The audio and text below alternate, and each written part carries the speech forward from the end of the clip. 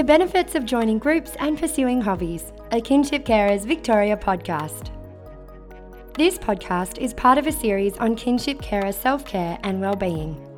It was recorded and produced on Jara country, the land of the Dja Dja Wurrung people, and we extend our ongoing respect to all Kulin Nation peoples, the traditional custodians of these lands, and pay respect to the elders both past and present, and to the deep knowledge of the land that is embedded within the Indigenous communities. So I've got a number of special interests that involve groups. We've made a number of very good friends that way. My brain needs all the focus to make that tiny thing so I can clear my mind of all the other dross. So it's just magic.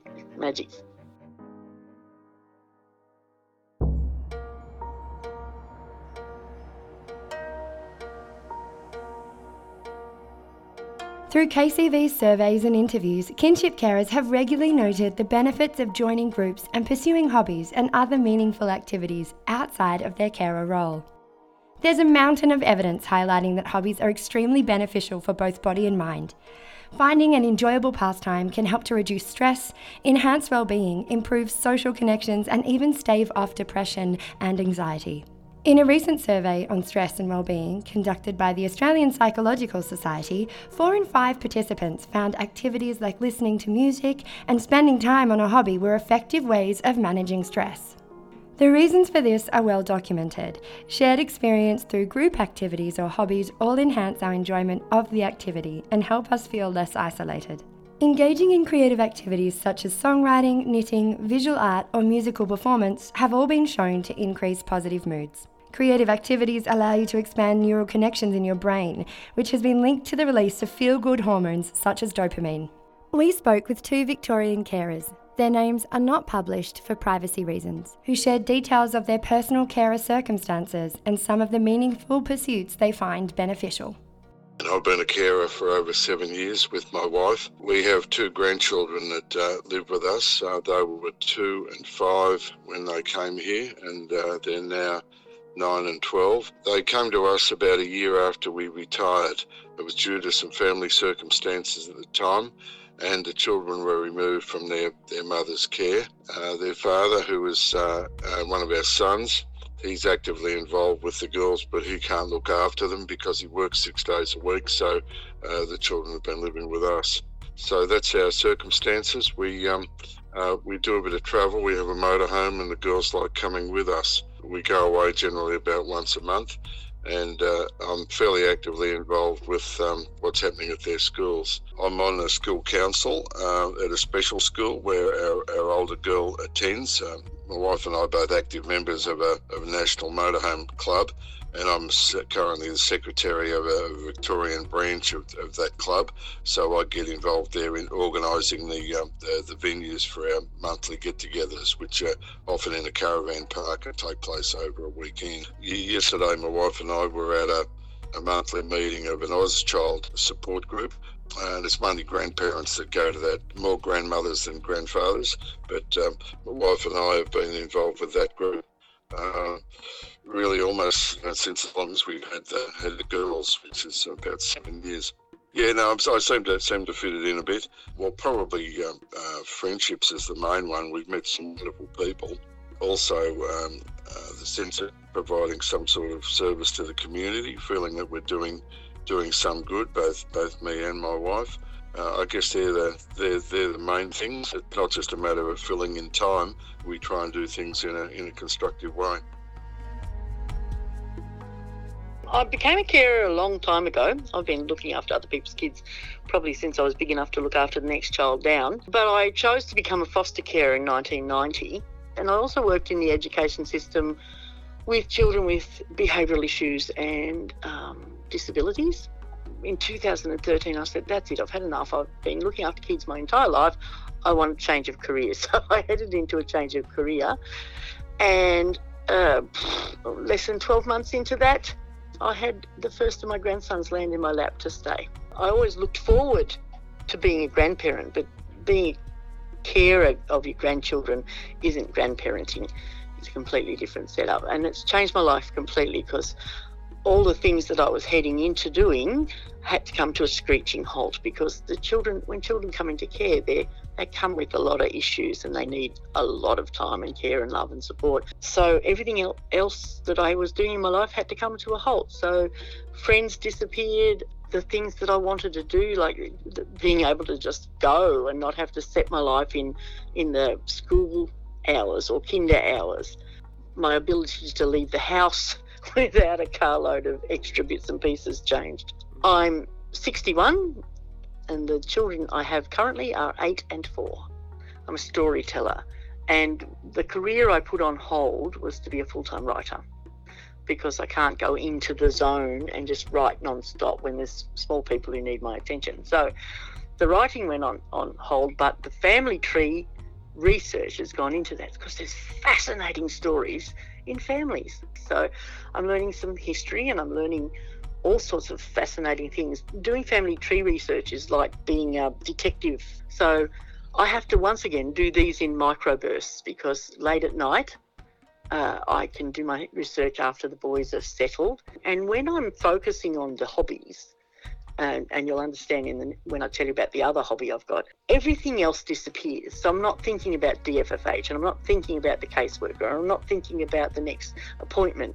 I'm thinking about these people in history and where they fitted in the greater picture. And I'm thinking about language, and I'm thinking about all sorts of fascinating things about my ancestors. And all of that distills down to who I am. So that's been fascinating, absolutely fascinating.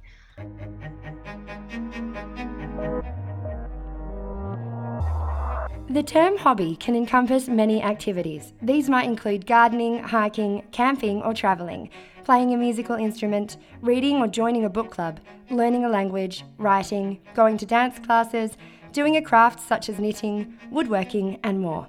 Many pursuits require little equipment or setup, but all take time and focus, and others may be physically or financially inaccessible for some. Our carers told us what activities they aren't currently doing or haven't tried, but would like to, and the reasons they haven't taken these up yet. I would like to learn another language, especially German. I had a German pen friend for about 30 years, so I have a special interest in that language. My wife and I did travel around Europe for 6 months, and we did spend a fair bit of time in Germany, but I would like to study that language and become fluent in it. I don't have an opportunity at the moment because there's no courses available near where I live.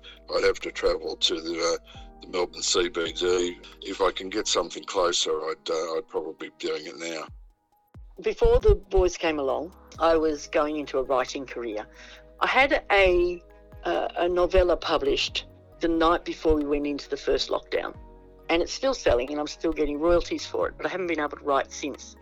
So I want to be able to write again and spend a lot of time writing, but that's going to be a bit further down the track. Doing hobbies or activities in groups can help improve connections with others and reduce loneliness, yet some people also receive great benefits from dedicating time to an activity that's just for themselves.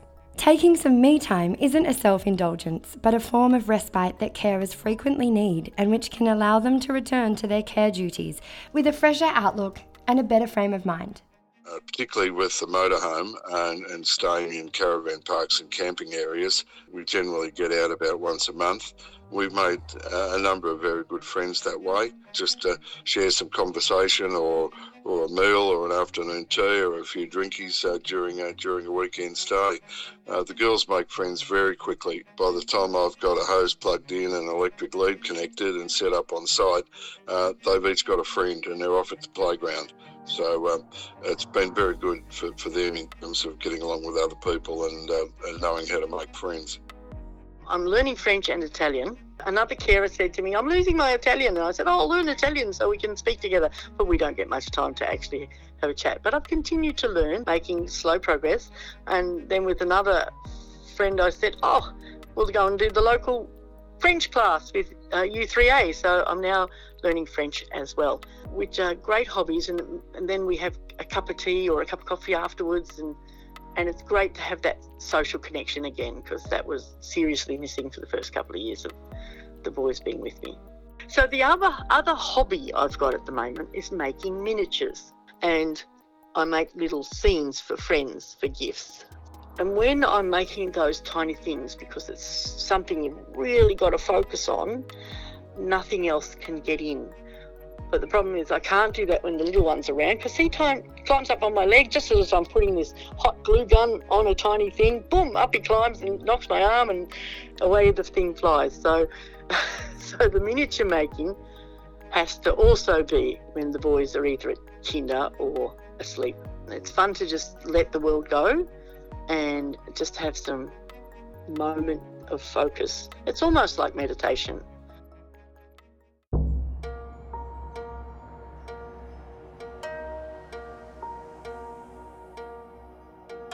KCV believes the sharing of other carers' experiences and knowledge is key in supporting carers in their difficult role and helping to combat isolation and feelings of being overwhelmed by the constant pressures. Our interviewees were asked what advice they had for other carers in taking up hobbies or other activities outside of their everyday duties. Our retirement plans are somewhat different to what they would have been if we didn't have the girls. We did intend to spend a fair bit of time each year, especially in our earlier retirement years, travelling to different places around Australia. Our wings have been clipped a bit because we've got the girls, but nevertheless, we've still been to Queensland twice in a motorhome. We've been to Western Australia once. We've been to South Australia 2 or 3 times. We'll certainly take more opportunities to get away, but we don't have that freedom that fully retired people with no ties like having children to look after would be able to do. You know, we don't get the time out for good behaviour as a carer, and there's not much respite available for kinship carers. And being a single parent, there's very little time that's just our time. And we can't fill our energy buckets if we're constantly drained for somebody else. So doing these things, it gives me some time out just for me. Yeah, I would encourage them to do so rather than just stay home, because even a small network of friends is important. It can be a lonely life being a carer on your own. At the support group that we go to with Ozchild, we sometimes hear stories from people that have come to that group, and some of them are quite horrendous, some of the experiences that they've had. The hard times, the lack of support, and so on, particularly grandmothers on their own, sometimes living on an age pension and not much other financial support. When we were first attending that group, we were newbies. We didn't really know much about what was going on, and people in that group, through their stories and experience, were able to help us. Now it's the other way around. We've been going there for some years.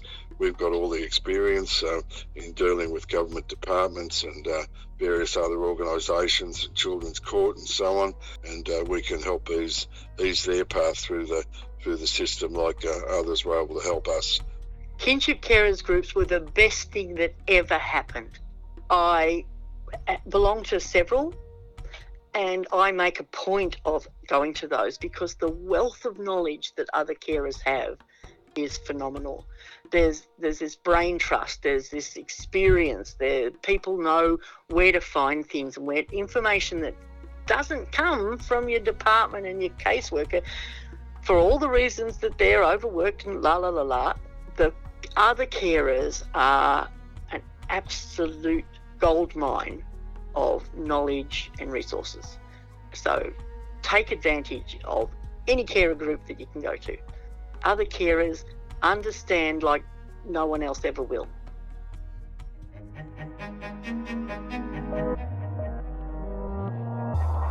Throughout this series, KCV has reiterated the value of carers looking after their own well-being so that they might be better able to look after the young people in their care.